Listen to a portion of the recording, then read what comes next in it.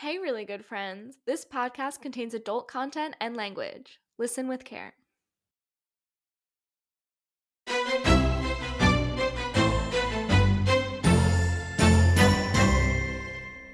Hello, and welcome to Historically Really Good Friends, a queer history podcast.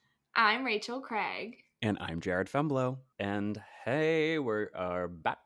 We are back. We are back. We're back. I mean, we're back to, I guess we are back. Yeah, it's been a while for us, but maybe we're back not with a while another for episode. We're here. We're here. We're queer. We're here. We're queer. We're ready to Which, go. speaking about we're here and we're queer. Oh my god. Okay, already. Tell me. Yeah, this is something that I've been wanting to bring up for like multiple episodes now, and I keep forgetting to. Have you ever heard of queering the map?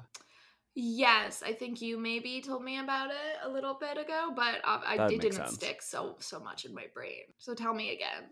Queering the Map is a website that how do I explain it? So it's like it's just like a general map, and then people can like drop pins and write a little comment about like queer things they did or like what they experienced, whatever. So you can like look at all of these different countries and see all of the like queer people that are there and things that they've said, whatever. And like a lot of them are like people from other countries being like sending love from this country or whatever, like hello, or just like something stupid. But like there are a lot of really, really sweet ones. Like in Pakistan, there's a bunch, and I saw a TikTok on it, and I don't remember who posted it, but this is like kind of how I found the website. But like one says like 2 kids, a rooftop, and fireworks in the background took the first step of falling in love. Another one says 2 queers under a starry sky here. Listening to Brittany Broski and Sarah Showers violating community guidelines podcast, Sarah brings up this website as well and talks about how there's like one pin in like Kentucky or something, and it basically is saying like I'm here, so that like if anybody else from Kentucky like looks, they realize like they're not alone, and it's like there are people. It's just like a really, really sweet website. There are a lot of really sweet pins about people's like here I lived for her, learned that nothing would ever be as beautiful as her smile, fell 1,000 times over for her eyes. Like it's just like such sweet notes, and it just like really makes you, I don't know, just like appreciate, you know, being queer and being in a place that is more accepting towards queerness and queer people and stuff. So I don't know, I would say everybody go take a look at Queering the Map, and if you are queer, go ahead and add a pin on here, like wherever you're listening. It's just like such a sweet website, and I don't know, I really, really love it. It's just amazing. I do remember you telling me about this, and I think the one I did get a little teary-eyed. We're just a bunch of saps here, really. Like we love all of the cute, sappy stories. I'm gonna actually go look at the other pins that are on there now, because I remember you sending me that one, but I don't remember. Yeah, it's reading so any sweet. others. I really love it. It's cute. I love that. In a less cute vein, like way less cute, because this has kind of been like plaguing my mind since we picked the topics for this episode. And we've had this conversation quite a few times where we will be texting about our moment in history or our subject and realize we don't know anything about history, and it's really plaguing me. You're gonna expose us right now? I am. So like, do you think how many presidents, like, actually do you think you could name? Like, is it less than 10? Yeah, probably. Yeah, I agree. I don't know. Yeah, probably. Yeah, I agree. Should I I just feel like, no, see, I don't think so. Okay. I don't think so, because there's been, how many? 46? 40. We're on 46 We're in the now. 40s. We're in the 40s. Okay. But like, Eddie and his family will just like straight up like dinner table rattle off the presidents, and I'm like, oh, where did you learn this? I feel like who taught you? Not the New Jersey education system. Public not school at all. system. Yeah, the public school system. I feel like, you know how there are like kids that go on to the Ellen show, and they're like, I know every dinosaur or whatever. I feel like it's something like one of those kids learns. Like, I know every president, but I don't feel like the average person, especially the like average US citizen, knows more than like the really popular ones. Right. So can you like try to name some? George Washington. Sure, he was number one. John Adams. He was like number 2 or 3. One? Yeah, something like that. No, Thomas Jefferson was maybe the second one. Thomas Jefferson was president? No. I think yes. I'm going to look this up. He was the third U.S. president. Okay, so it was John Adams and then Thomas Jefferson. Yeah. Okay. And then I know number 16 is Abraham Lincoln. Okay, I didn't know his number, but yeah, I know he's. I'm pretty sure I could be completely wrong. Was Ulysses S. Grant a president? Yeah, he was number definitely 18. Like a general and then also a president. Okay, so we've got 5. Okay, we have all of the Bushes, right? Sure, the two. The 2 Bushes. Right. Then I hate that that's what we could call them now. Okay. The 2 Bushes. The Bushels. There was Obama. There was number 45, he who shall not be named. There was current Joe Biden. There was Clinton. Correct. There was FDR. There was Grover Cleveland. There was Ronald Reagan. Boo. Boo. Yeah. Ronald Reagan. Richard Nixon. Oh yeah. Right, peace sign, Watergate. Yeah, Watergate. Plus lots of other terrible things. Yeah. Deep Throat or whatever they called him. Yeah. Yeah, I think that might be it. I don't really care to keep. There was also one from New Jersey, single one, which honestly might be the person that I'm talking about today, but he didn't live in New Jersey when he was elected president, so like I don't know. Also, the one from Parks and Rec that they talk about that he died like 16 months in office or whatever, William Henry Harrison. Okay, I feel like that's a good amount of U.S. presidents that we know collectively between the 2 of us. Oh, Taft, he was like got stuck in his bathtub. What? He got stuck in his bathtub. He was just like a little larger and then got stuck in his bathtub. No, he didn't die. Well, he died. Yes, eventually, but not still alive to this day. Not from being stuck in his bathtub. I don't think. I think somebody just had to like get him out. Get him out. A few people probably. Probably more than one. Yeah. So yeah, I think we did pretty good between the 2 of us. Okay, why were you exposing me like that? Because you just wanted to tell people that we didn't know as much as we should, and we have a history podcast? No, I think it was more I wanted to feel validated. I feel like I don't know a lot about US history. Like I saw something the other day that was talking about the citizenship test that you have to take, and there's a lot of information on there that like people who were born in the United States would not know, and like clearly we do not know either. Right. Like I could not tell you on a map where Wisconsin is. Like I really could not. And like and capitals like no. Like I don't know those things. And so I guess that's not really history. The presidents are probably history, but like, I don't know. I don't know a lot about the US, and I wanted to like be validated that I'm not probably alone in that. What if we just didn't learn collectively? I think we would be fine. Right? Just like did not learn anything or specific things. Just nothing just at in all. general. Like, why don't we all just like vibe? And exist. It's true. Let's just all chill out collectively together. One human race, just vibing. Okay. We solved it. Solved it. I don't know if we did. Let's, for now, stick with learning things. Let's do it. All right. Oh, I'm going. You're going first, right? Turn. I'm going first, right. I wanted a little bit more fanfare maybe for that. Maybe that's what I was looking for. Ladies and gentlemen, tonight, Thank you.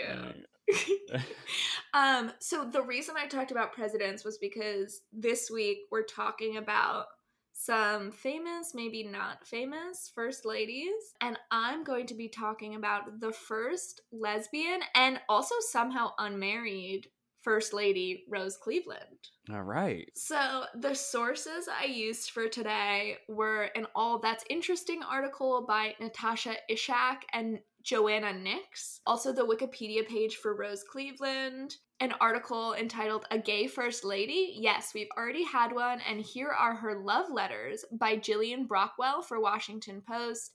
And then, please leave me alone for this one, 365 Days of Lesbians Tumblr page. Girl.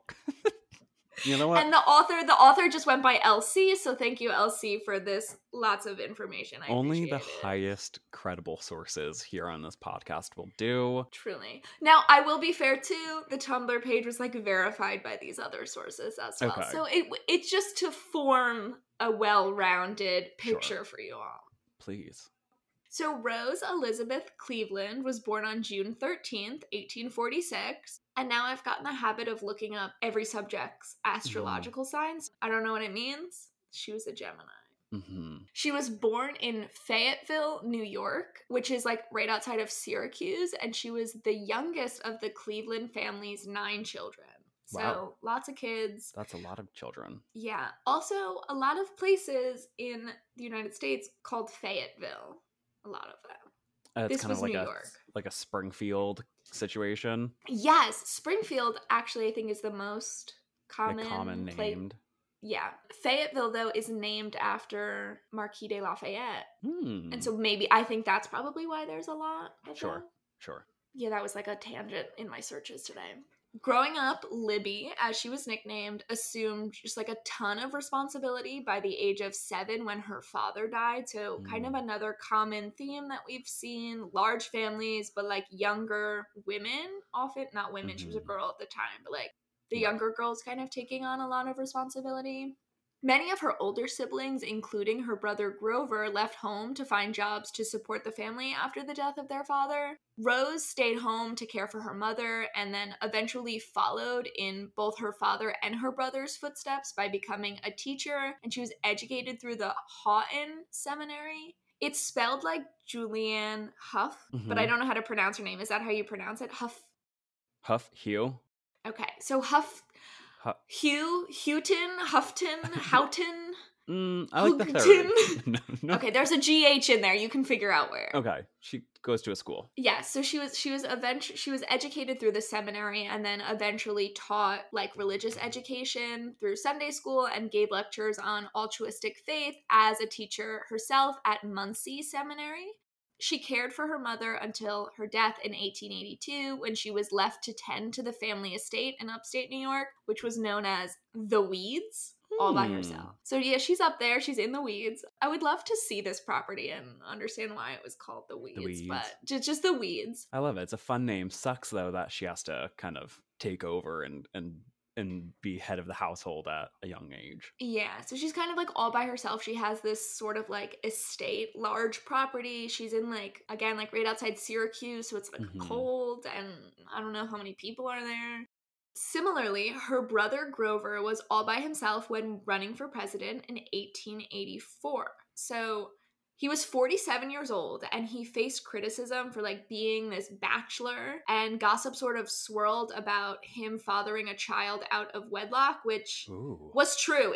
That's a true fact. He did father a child out of wedlock. So like it's still gossip, but it is a true fact. So as like the campaign is happening, people are like, we can't have this kind of like bachelor type guy, Grover Cleveland, as we all know him as, the big bachelor, as the president. Because that's so un-American. Like he's not it doesn't seem like he's a family man. Like he just has this like other child like out of wedlock. It just it doesn't add up to being president. Right, you would think. I would. But he was elected president and took office in 1885.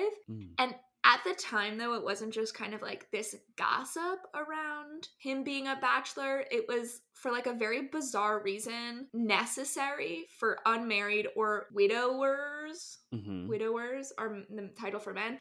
For unmarried men, they have to have had a woman serve as the woman of the house or the first lady, even if they didn't have like a wife. So the title fell to a female relative to assume this role as the first lady. So that's how we get an unmarried first lady in Rose. So ever this like generous spirit, she was 39 and single herself, which I think helped because I don't think a female relative would have been able to serve in the role if they were married themselves. Okay. So was she like first pick, or was it because she was like next of kin? Like why was it her specifically? Do you know? So I don't know, but I think it probably had to do with the fact that she was unmarried because she was the youngest of their siblings. So she's Gotcha. 39 at this point, basically like a spinster if she is unmarried. Mhm. So I would assume that's a lot of the reason. Okay. Because as we talked about, people kind of like didn't really like her that much. Right. So I don't think she was like charismatic and campaigning. She was just kind of like got a phone call one day and was like, "You're single, get down here." Right. So she's 39, single, like takes over as the first lady for 14 months for her brother. So so they're not married, to clarify. They're not married. It's just her brother. So she was single, and also she was well educated and kind of well respected because she was a teacher, she had gone to school, and she was kind of an author at the time too. So she definitely was like intelligent and was able to keep up with everything that was going on.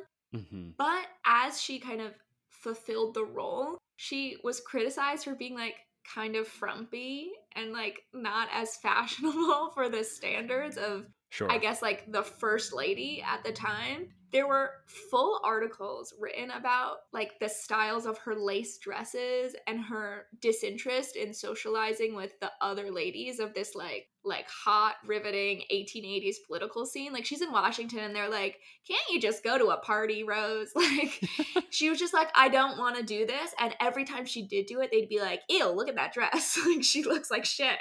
I don't think I've related to someone so much as I'm relating currently to Rose. Yeah, she's just kind of like her own little frumpy self. Like she probably wore some like muumuus or something. I don't know, but she was cozy. I love our frumpy queen. Yeah, she just like wasn't looking to be fashionable because this wasn't her life. Like she didn't seek this out. She just kind of like preferred her life before this like scrutiny of being the sister first lady. Like she wasn't even married. She wasn't even, again, she didn't choose to assume this role. She didn't know that her husband, oh no. She didn't know that. She didn't know that her brother campaigning would mean like she would have to now face all of this. So she just wasn't really into it. Gotcha. She did receive some publicity for her writing, for some of her books, but at the same time, she was then barred from attending like certain parties and other events because of her prominent White House role. So at that time, I guess it was sacred that like people weren't able to like seduce. I say seduce in like a socializing way, like kind of entice people or see people in the White House outside of public gatherings because it could be seen as like coercive or like getting information or kind of like pushing people in the White House to do something one way or the other. So she had this publicity because now she had name recognition, but like wasn't really able to attend non-public events that she would have in the past. Right. So it was kind of just like, it wasn't an ideal role for Rose. But in 1886, Grover, her brother, married Frances Folsom, relieving Rose of her title as First Lady and allowing her...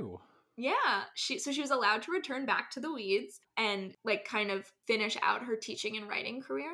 Eventually, she became a principal of the Collegiate Institute of Lafayette in Indiana. So we have Fayetteville, New York, but now Lafayette in Indiana, and she became the editor of the magazine Literary Life. So after she was freed of her spotlight, Rose met Evangeline Simpson in 1889 while the two were likely vacationing and socializing in Florida.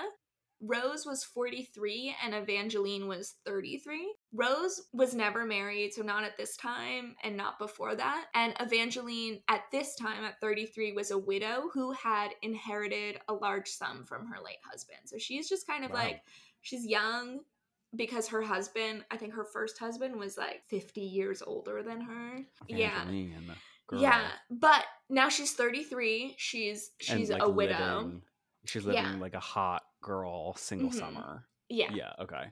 So they met in Florida and then returned to their separate home states with Evangeline living in Massachusetts. They started sharing some love letters. And you know how much we love love letters here. So there's not like a ton of information about Rose and Evangeline meeting. But once they kind of separated, we have lots of evidence of this kind of relationship that they had. Right. The love letters begin, and in some of the famous, like, archived ones, Rose writes, quote, "You are mine, and I am yours, and we are one, and our lives are one henceforth. Please God, who can alone separate us. I am bold to say this, to pray, and to live it. Am I too bold, Eve? Tell me, shall I go to bed, Eve, with your letters under my pillow?"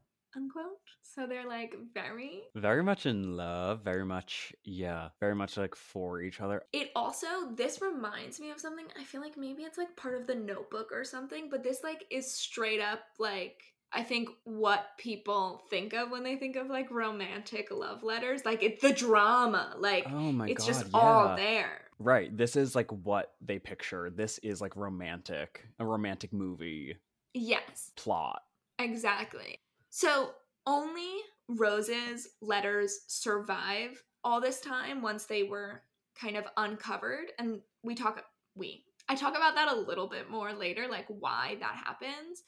But because of this, we know little of how Evangeline responded. But on a few occasions, Rose does quote Evangeline's letters in her own kind of responses. So in one of the kind of quoted letters, Rose quotes, "Oh, darling, come to me this night, my Clevie, my Viking, my everything. Come, bless God thee." And Rose flirtatiously replied to this kind of quotation, "Your Viking kisses you." Oh, so cute. they have like, they're like role playing. Stop.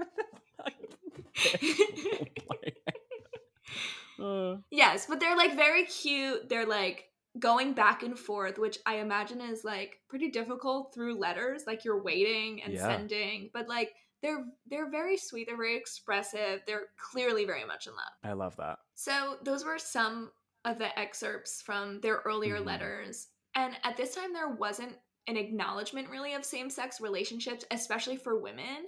And so the term lesbian did exist, but it never really would have been used in this context, and women themselves wouldn't have identified as a lesbian. Instead, it kind of like drew people's minds to like Greek mythology and like Sappho rather than like a sexuality that one could call their own and label themselves as.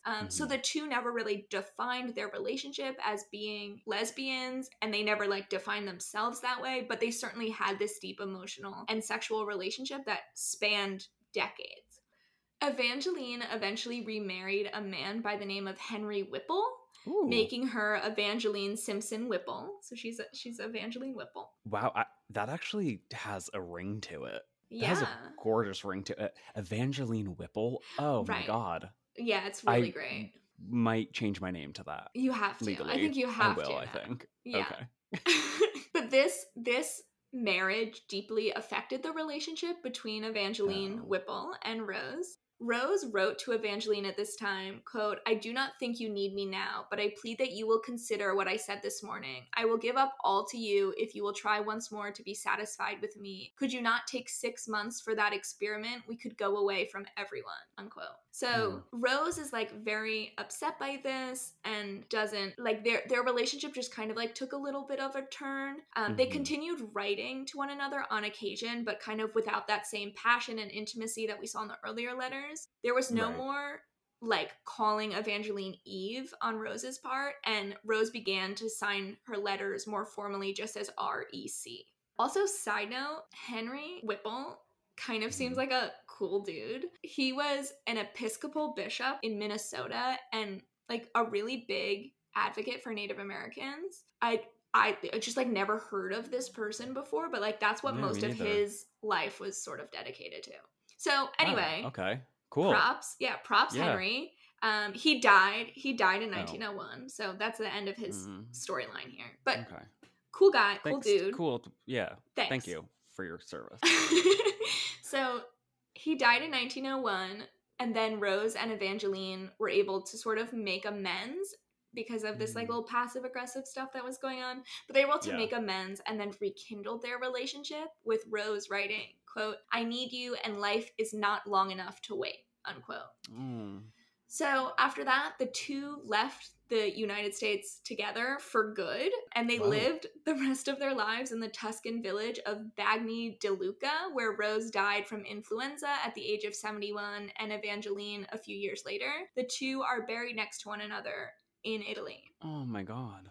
Yeah, so they kind of just eventually did run away together. They tested out that experiment and lived for a few decades with one another in Italy. Oh, that sounds so ideal. Yeah, so they had like this really cute love, like an exchange of love letters, and then like lived out the rest of their lives in like Tuscany together. Like truly great. It sounds wonderful. Absolutely. So we know all of this because one of Henry Whipple's descendants donated some of his records to the Minnesota Historical Society in 1969, presumably not realizing that some of all of his stuff contained these letters. They were attempted to be sealed and kept out of the public once it was discovered, which may be why we only have Rose's letters rather than Evangeline's responses, because maybe it was meant to look like an unrequited love affair, or it was maybe a point of embarrassment for the Whipple family to have Evangeline's responses. Especially being married to a man of faith and like... you know, of such a high title. Like, I'm sure they were kind of like, that's not part of his story. Like, don't bring her into that. Like, she wasn't technically our family. Right. So regardless of that, we obviously do know though that it was like two-sided. Like they were very much in love and they lived together afterwards. But that's probably one of the reasons we don't have Evangeline's response letters and just Rose's. Right. But like, this is how we found out that there was the first lesbian first lady and these really sweet love letters. So they could not have been hidden for long. They were kind of like made public. There's a whole book that details their relationship more in depth. And they kind of help to tell us the story of Rose Cleveland and Evangeline Whipple. Oh, so cute. Yeah. I'm really happy that they kind of, you know, there was a bump in the road, but then they got to live out the remainder of their life. Like, I'm sure in like a beautiful village or a beautiful town together and just kind of like have this idealized romantic relationship together. And yeah, it's, I'm envious of of that. And honestly, I might go ahead and copy them and do that myself. Just like you're just gonna take off one day and we'll never know. Okay. Yeah, why not? You know, out of all the people in my life, I could see you doing that the most. So maybe this is your inspiration. You've gotta pull an Evangeline Whipple. Yeah, change your name. I'm gonna become Evangeline Whipple, run away to Italy, and live out my days there. Maybe with a romantic lover that I've been in communication with, and maybe not. And that nobody knows. Me to know. That we'll find out 100 years later. And I can't wait for the public to know. Yeah, so they certainly had like a kind of up and down, back and forth. And like most of the time they were writing, they lived in different states. They didn't really see one another. I think in LDR. Probably in where?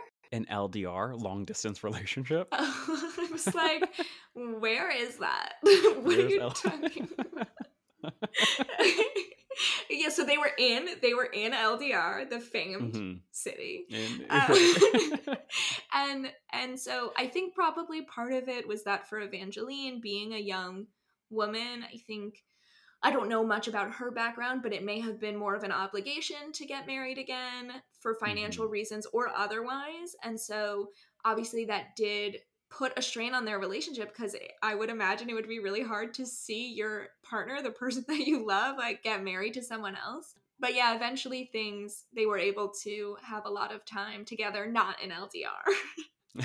And I love that for them. Yeah, so it was really interesting story when we were first, part of the other reason we don't know about history, and I'll expose myself this time. I did not know that, like, Rose Cleveland, if I heard the name, I'd be like, oh, that was Grover's wife. Obviously, is what I would have thought. I didn't know that there was this whole, like, sister first lady thing. So she wasn't, I think, as known as a first lady, but definitely had a very interesting story about her being, like, the first sister of of a president, and also our first lesbian first lady. She's so cool. Yeah, we love her. And she's frumpy, and she owns it. Yeah, our frumpy queen. Yeah.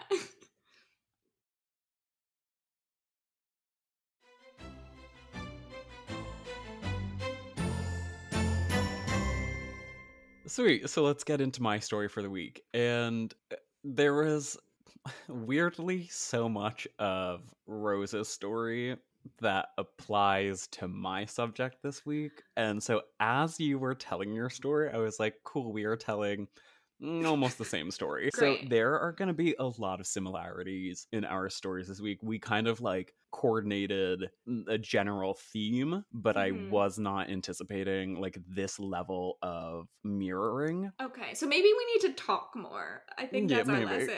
Okay, maybe. Okay, but I'm excited anyway. Okay. And maybe there's a lesson in there. Maybe there's a lesson that they're so similar. I don't know. Let's hear it. Okay, let's find out together. Okay. So this week I'm going to be talking about Eleanor Roosevelt. I am so excited for this one because I only have heard the jokes. The jokes? Like the jokes about Eleanor Roosevelt being a lesbian or being queer. And so I'm excited to hear what you've researched for me. Well, I also just want to kind of preface this topic by saying, like, most of our listeners who are from the US will know of Eleanor Roosevelt, but we all kind of know about Eleanor Roosevelt through the frame or like through the lens of FDR and his like presidency and all of the things that he did, but we don't really know much about her otherwise. Like, she is the embodiment of the phrase, like, behind every great man, there's a great woman. Like, she is the great woman, but there's just like so much about her and about what she's done politically, and like there's only so much you can squeeze into like a 30 or so minute introduction to Eleanor Roosevelt. So I really want to focus on Eleanor Roosevelt in the frame of like her queerness, which is debated greatly, which you'll hear about. But yeah, if you want to learn more about everything that like FDR accomplished with the help of Eleanor, I suggest you like go do some research, because there is like tons and tons and tons of just like things that happened during that. There's a lot of things. There's quite so a few. much. Like so many things have happened in history, and that section is just full of things. Right. We just can't get into it all. But he visited Annie in the movie Annie. Yes, this is so true. we can say that. Yeah, okay, that's the only thing we'll say about FDR. So he visited Annie. And I guess, okay, with that all in mind, including the little bit about Annie, let's get into Eleanor Roosevelt and just like Eleanor Roosevelt herself. Sounds good. The sources I used this week are an article from New Now Next titled The Queer Truth Behind Eleanor Roosevelt's Feminism by Sarah Prager, or Prager. I feel like we had this conundrum on a previous episode. I'm sorry, Sarah, that neither of us have figured out how to correctly say your last name, but we like your work so much, so thank you. I also used an article from Live About entitled Eleanor Roosevelt, Was She a Lesbian or Bisexual? By Kathy Belg. Will Eleanor Roosevelt's Lesbian Affair Ever Come Out of the Closet? By Tally Krupkin for Haaretz. Eleanor's Profile on Queer Portraits in History, and Eleanor's Wikipedia page. Anna Eleanor Roosevelt is born on October 11th, 1884 in Manhattan to socialites Anna Rebecca Hall and Elliot Roosevelt. From a young age, she prefers going by her middle name Eleanor. She's born into this illustrious and prominent Roosevelt family, which is a part of New York's high society, and is the niece of the 26th President of the United States, Theodore Roosevelt. Okay. See, I was confused for a moment. I don't know why I wasn't... Okay, go ahead. You can continue. Okay. So, as a child, Eleanor is always so serious in her demeanor that her mother rudely nicknames her Granny and emotionally rejects Eleanor due to feeling ashamed of her daughter's plainness. And overall, Eleanor's childhood is privileged but wildly unhappy and filled with misfortune. When she's 2, she's aboard the SS Britannic, which collides with another ship, and Eleanor and her family have to escape on a lifeboat. Her father cheats on her mother with one of the family's domestic workers, and this domestic worker produces Eleanor's half-brother. And a lot of this unhappiness is also due to the fact that Eleanor survives her mother, father, and brother's deaths, all which occur in like a very quick succession. Wow. And because of this, she is thrust into sort of a maternal role to her surviving brothers at a young age, kind of like Rose was thrust into this maternal role as well. And from these deaths, Eleanor develops a lifelong depression. Mm. At the age of 15, Eleanor also attends like a boarding school, a finishing school called Allenswood Boarding Academy in London, whose mistress is a feminist by the name of Mary Silvestre, who takes a special interest in Eleanor. Eleanor is deeply influenced by Marie's feminist ideology, and here's where Eleanor's own feminism really begins to grow. When she returns to New York, she joins and becomes active in the New York Junior League, which is a private, nonprofit, educational women's volunteer organization aimed at improving communities and the social, cultural, and political fabric of civil society, which feels like a lot to accomplish for one organization, but they were trying. They were really trying. I was going to say there's like a lot of adjectives in there. Yeah, they're doing so much. Yeah. And through her involvement with the Junior League, in the summer of 1902, at the age of 18, she runs into none other than her fifth cousin, Franklin Delano Roosevelt, 2 years her senior. Okay. And the two strike up a secret correspondence and a romance, and are engaged on November 22nd, 1903, only a year later. Okay, now can I interrupt and ask you a question? Mm-hmm. How far removed would you have to be from a family member to date them? Me, personally? Yeah, you personally. I would not date somebody in my family. Yeah, like I can't, like you have the same last name. Like, right, and I guess the Roosevelt family is like big and powerful, so like there are a lot of them, but it is still, there's the same blood. I also think, I think that's probably like of the time, like keep like the about royals, you know, European royals, but also as close to royalty as you can get in America, to like kind of keep it in the family a little bit, which makes you weaker, not stronger, for the for the record. Well, similarly to you and I, Franklin's mother, Sarah, opposes this union wholeheartedly. But despite this, the couple is married in March of 1905, so 2 years after their engagement. And Eleanor is given away by her uncle, President Theodore Roosevelt. Wow. When asked for his thoughts on the Roosevelt-Roosevelt union, the president said, "It's a good thing to keep the name in the family," which absolutely gives me full body chills in the worst way possible. Yeah, like I do not like that. Me neither. From the beginning of the marriage, Franklin's mother, Sarah, is completely overbearing. She lives in a townhouse connected to the newlyweds, and Sarah runs both households, completely clashing with Eleanor. Eleanor also hates having sex with Franklin, noting that it's an ordeal more than anything else. Nevertheless, the couple has 6 children together, and despite having 6 children together, Eleanor considers herself ill-suited to motherhood. Okay. In 1918, 13 years into their marriage, Eleanor discovers that Franklin is having an affair with Eleanor's social secretary. Franklin has been considering leaving Eleanor, but is persuaded by his political advisor and his mother not to. And from here on out, their relationship is nothing more than a political partnership. Yes, sir. What are you doing? Okay. Right. I couldn't tell you. He's wild. He's like his own issue.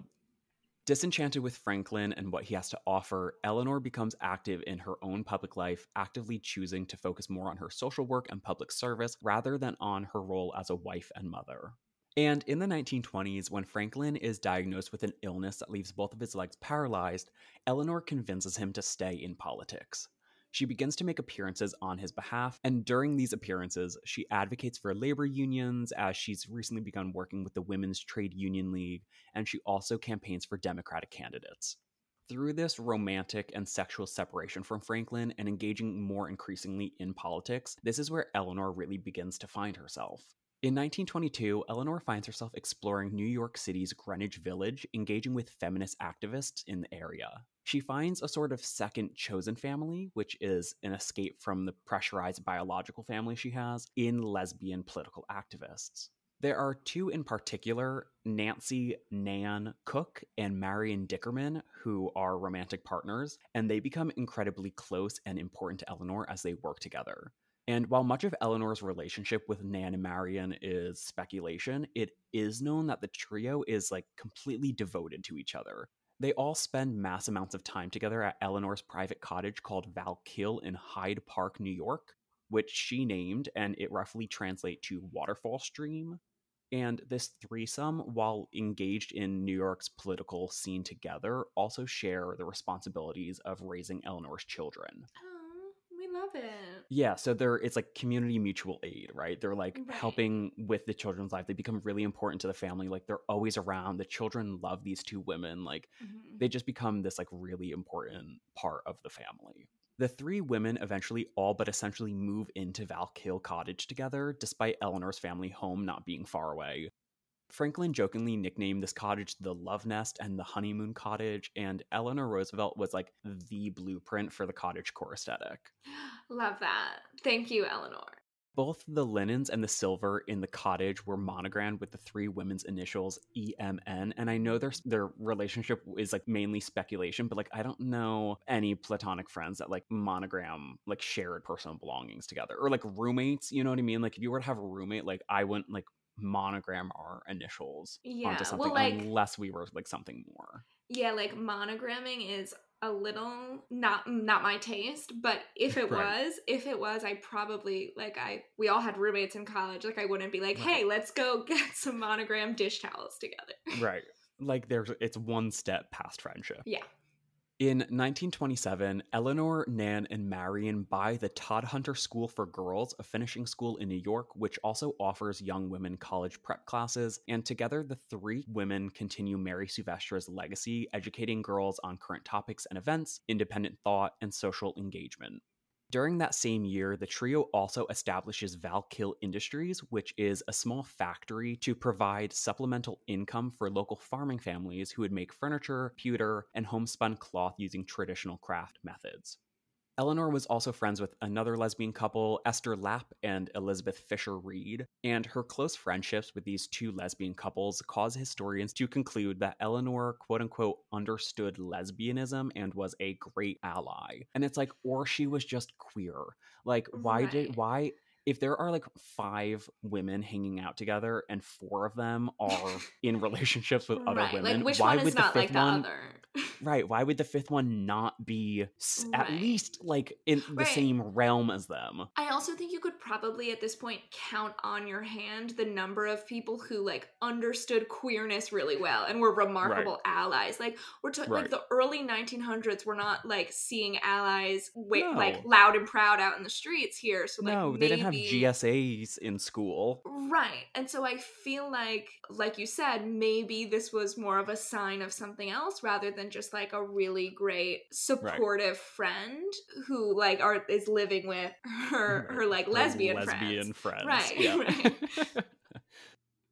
In the early 1930s, as FDR is running for president, Eleanor is traveling around the country, making appearances, and being active in her own political career. A journalist by the name of Lorena Hickok, the first woman to get a front page byline in the New York Times, is assigned to profile and write coverage on Eleanor during the last few months of Franklin's 1932 campaign trail. Eleanor and Lorena, who is nicknamed Hick, spend a lot of time together on this campaign trail and grow considerably close. Hick, also planning on writing a biography on the future First Lady, receives 10 to 15-page letters daily from Eleanor, and during this process, the two fall madly in love. In these letters, kind of like Rose's love letters, We love love letters. more love letters always, Eleanor writes, I want to put my arms around you and kiss you at the corner of your mouth, and I can't kiss you, so I kiss your picture, good morning and good night. And at Franklin's inauguration in 1933, Eleanor wears a sapphire ring Lorena gave to her. Oh. Even after Eleanor becomes the first lady, which, by the way, she absolutely hates being, Hick kind of convinces her to hold regular press conferences just for women and also write a daily newspaper column. And with the advice and help of Hick, Eleanor does both, much to the general public's disapproval. After becoming so close to Eleanor, Hick resigns from the Associated Press, feeling like she could no longer report objectively.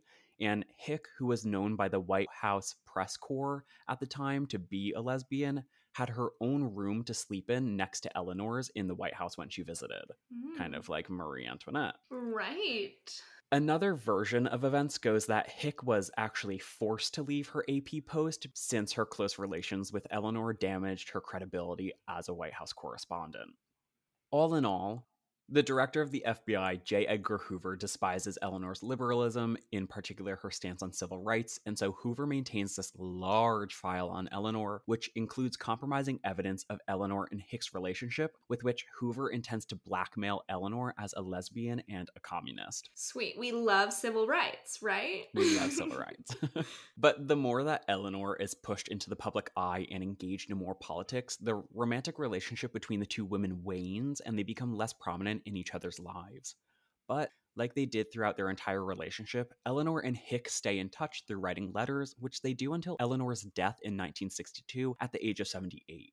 Over the course of their relationship, from the day they met until the day Eleanor died, the two women exchanged over 16,000 pages of correspondence. That's That's so like many. handwritten letter. It's like over 2,000 letters. And these letters have been extensively researched and studied and have been at the center of much of Eleanor Roosevelt discussions for quite some time now. So, an author and journalist by the name of Doris Kearns Goodwin writes a book about the Roosevelts in 1994, stating that, quote, whether Hick and Eleanor went beyond kisses and hugs could not be determined with certainty, end quote, and she wins a Pulitzer Prize for this work. Okay.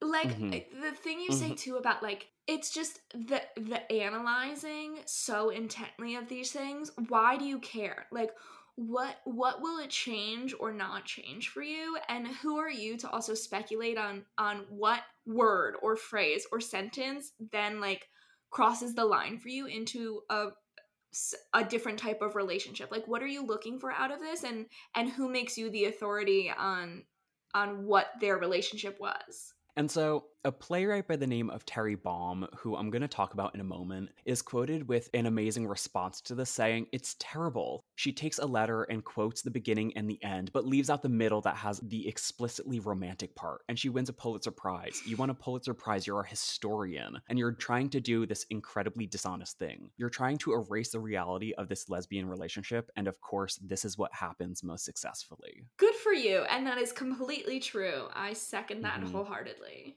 Mm-hmm.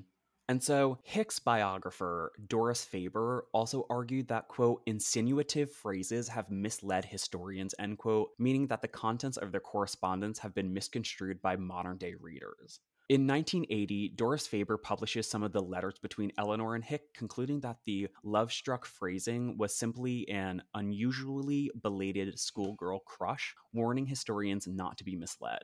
And I want to read you some of the entries from their letters to see if this seems like just something that could be like a 30-year-old schoolgirl crush. That makes sense. Right. Makes If this could be sense. misconstrued, if there's any way that this can be misconstrued as anything other than a romantic relationship. On January 22nd, 1934, Hick writes to Eleanor, dearest, it was a lovely weekend. I shall have it to think about for a long, long time. Each time we have together that way brings us closer, doesn't it? January 27th, 1934, Eleanor to Hick, gee, what wouldn't I give to talk to you and hear you now, oh dear one? It is all the little things, tones in your voice, the feel of your hair, gestures, these are the things I think about and long for.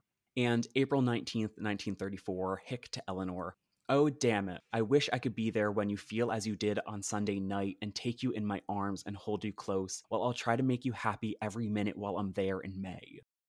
Those are just three. There's an article online which I didn't use, but there's like over 24 like gayest moments from their letters. Like these are just three of them. There are so many instances that are explicitly them talking about how they want to be together and be in each other's arms and how much they love like the small things about Rachel, I love you. I would never write like those things about you in a letter to you. And I actually appreciate that because I think it would make me uncomfortable because, like, again, I am not the authority on contextualizing people's interactions. Like, I'm not going to say this is how, I also don't know the time, but would I say those things to a friend? No. If a friend said those things to me, I'd be like, thank you. What a nice compliment. Do you want to talk about something? Don't say it again. Right. Like, I feel like that definitely, and I've had this conversation about so many other things too, like there are certain words, actions, or gestures that we just understand as being more than friends. And this, to me, sounds like that. Again, maybe people just used very romantic language at this time, but I'm willing to bet that this is one of those things that universally people would agree is more than just a friendship. Right. And so there's many more excerpts from letters kind of like that kind of, we would say, proves that this is a romantic relationship.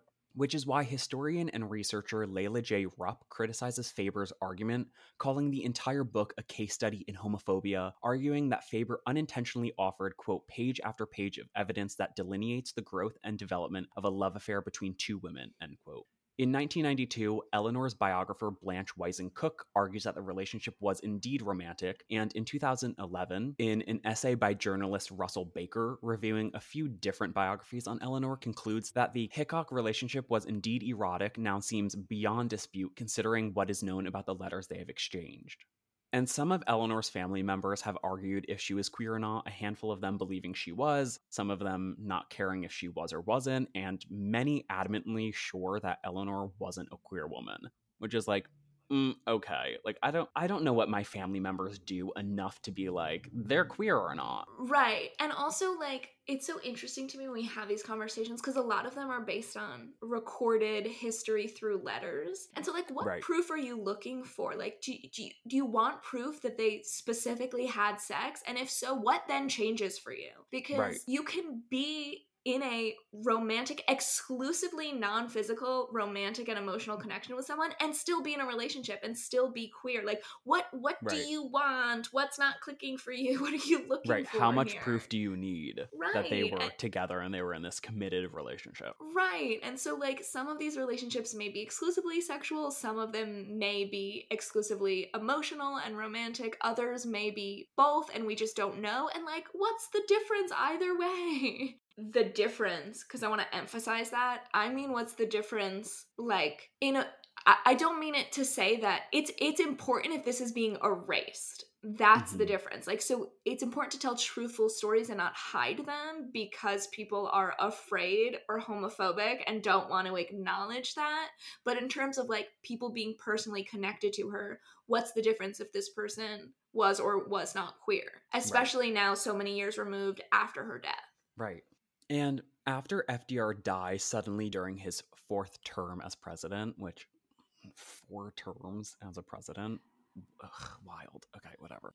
He dies suddenly during this 4th term. Okay. Eleanor remains active in politics. Incoming President Truman appoints her to the first American delegation to the United Nations, and she's the only woman in the group, and she serves on the Commission on Human Rights. She also continues her advocacy work for the working class, people of color, and women up until her death. After Eleanor passes, Hick burns many of the letters from their first year of correspondence and attempts retyping the letters to exclude any romantic details in Roosevelt's writings. There's even a one-woman play written about the women's correspondence from the point of view from Hick entitled Hick, a Love Story, that recounts their blossoming relationship all through the actual letters that they wrote from each other. And the playwright and actress, Terry Baum, who I quoted before, she is the one that created this play and stars in this play, notes that the retyping of the letters is due to Hick's understanding that the letters had important information for history, but the need for Eleanor's feelings for her needed to stay under wraps, especially with the FBI watching them. So I think that's a huge indicator. Plus the fact, like, I think that that's a very upsetting, but also a huge, very insightful, and also I think caring of Hick to do. So it was more out of a need to feel like she was protecting Eleanor after death. Right. And also kind of protecting herself because then she didn't want to become a target for anything as well. I also feel like it's very reminiscent to me of the James Baldwin episode where we were talking about how his book about, like, queer experiences and, like, homophobia and racism were, like, not allowed to be published because because of homophobia. Because homophobia and racism. And then this too is like, there's no evidence of them having a romantic relationship, and it's like, but we're not homophobic, and it's like, no, but the evidence was removed by the people in the relationship because of you being homophobic. Y'all were homophobic. Right. And unfortunately, many of the letters between Eleanor and Hick are also burned and destroyed by the Roosevelt family, hoping to keep the relationship a secret. But no matter how hard they tried or continued to try to hide the relationship, Hick actually willed her and Eleanor's letters to the U.S. National Archives, which were received upon her death and published 10 years after her passing. The letters became available to the public in 1978 and can be read in Hyde Park. Wow, Hick is a political genius and a woman in love. That's all I will say. That's smart move. Smart move, girlfriend. Absolutely.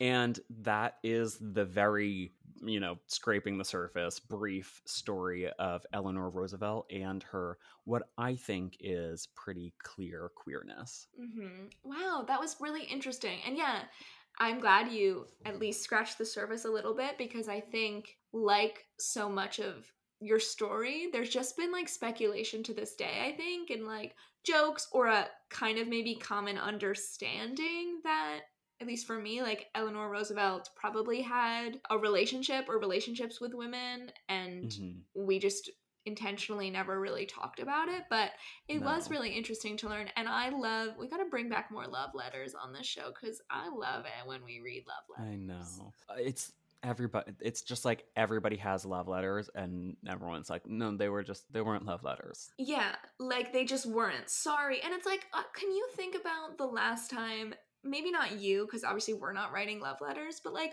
when were you studying as a historian another subject? Like, when was the last time FDR wrote these fucking letters to his friends, his male friends? He didn't, because that wasn't that wasn't what you did. So like, you know that. You study this. We don't even freaking study it. We've made it clear that we don't know these things as well as you do, and you're gonna say that was just like hunky-dory. That's the same thing that was happening at the time. Wrong. And we also talk a lot about contextualizing certain conversations and topics and themes, whatever. And it's like, if historians are looking at a full picture of someone, they can't, like one of those women did when writing a biography of Eleanor Roosevelt, they can't just take the beginning and ending of a quote and exclude the middle part that is like inherently queer and romantic. Like, you have to contextualize the entire quote, the entire life, the entire like conversation, because all of these factors that are pointing to her being queer were real. They existed. Like, they weren't just things that people are making up to be like, oh, we think she's queer. It's like,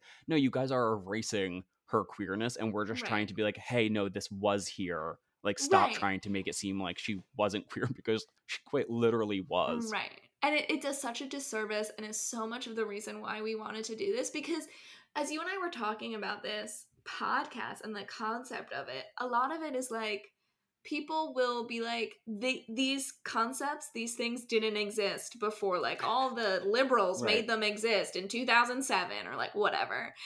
And it's like, that's the agenda of erasing all of these things, to prove that this is like kind of outlandish progressivism, just like making people turning the frogs gay, as Alex Jones says. That like, we've gone so far to kind of make all these efforts to be inclusive, God forbid, but it's like, these are part of the collective human experience. Like, they've existed, and so erasing them, I think, serves that purpose. And also that it's okay to not know one way or another, or it's okay for people to not have explicitly identified one way or another, or to have had multiple experiences with multiple different people and all of these things. But it's easier for people to just be like, nope, didn't exist. Friends, you're cool friends, moving on. Gal pals, Yeah. Absolutely.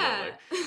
And it's just so crazy, though, that Rose and Eleanor had so many connections, and like their backgrounds were the same. The similarities of love letters and their relationship, and just trying to be secret, and like or not even, but like the similarities too of the letters, like either being purposefully destroyed or hidden or retyped because they knew exactly that this was going to be the result, especially by, surviving family members and things like that.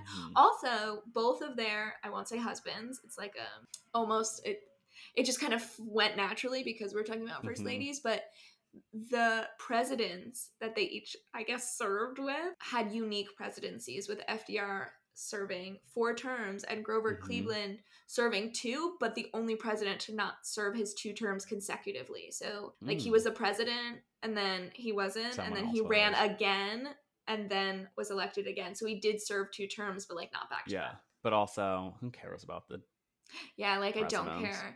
It's so interesting because as I was doing this research, literally not once did it cross my mind to be like, let's learn about Grover Cleveland. Like, I just did not care.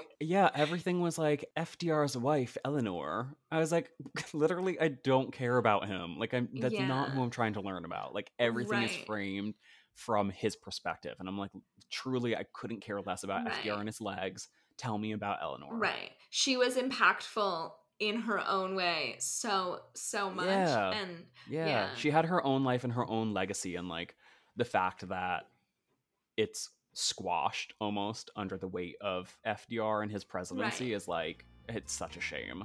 Yeah, truly. Well, thanks for teaching me about her, though. I really enjoyed that, learning a little bit more about Of her. course. And thanks for teaching me about Rose. Yeah. Thanks for tuning in to episode 9 of Historically Really Good Friends, where we talked about some first ladies. This is your weekly reminder that acknowledging the queerness of our history makes even writing secret love letters to your bestie a little bit more fun. Please make sure to rate, review, and subscribe to our podcast wherever you listen. And to see photos from this week's episode, make sure to check out our Instagram @HistoricallyReally. We hope to see you again next week. Goodbye! Bye.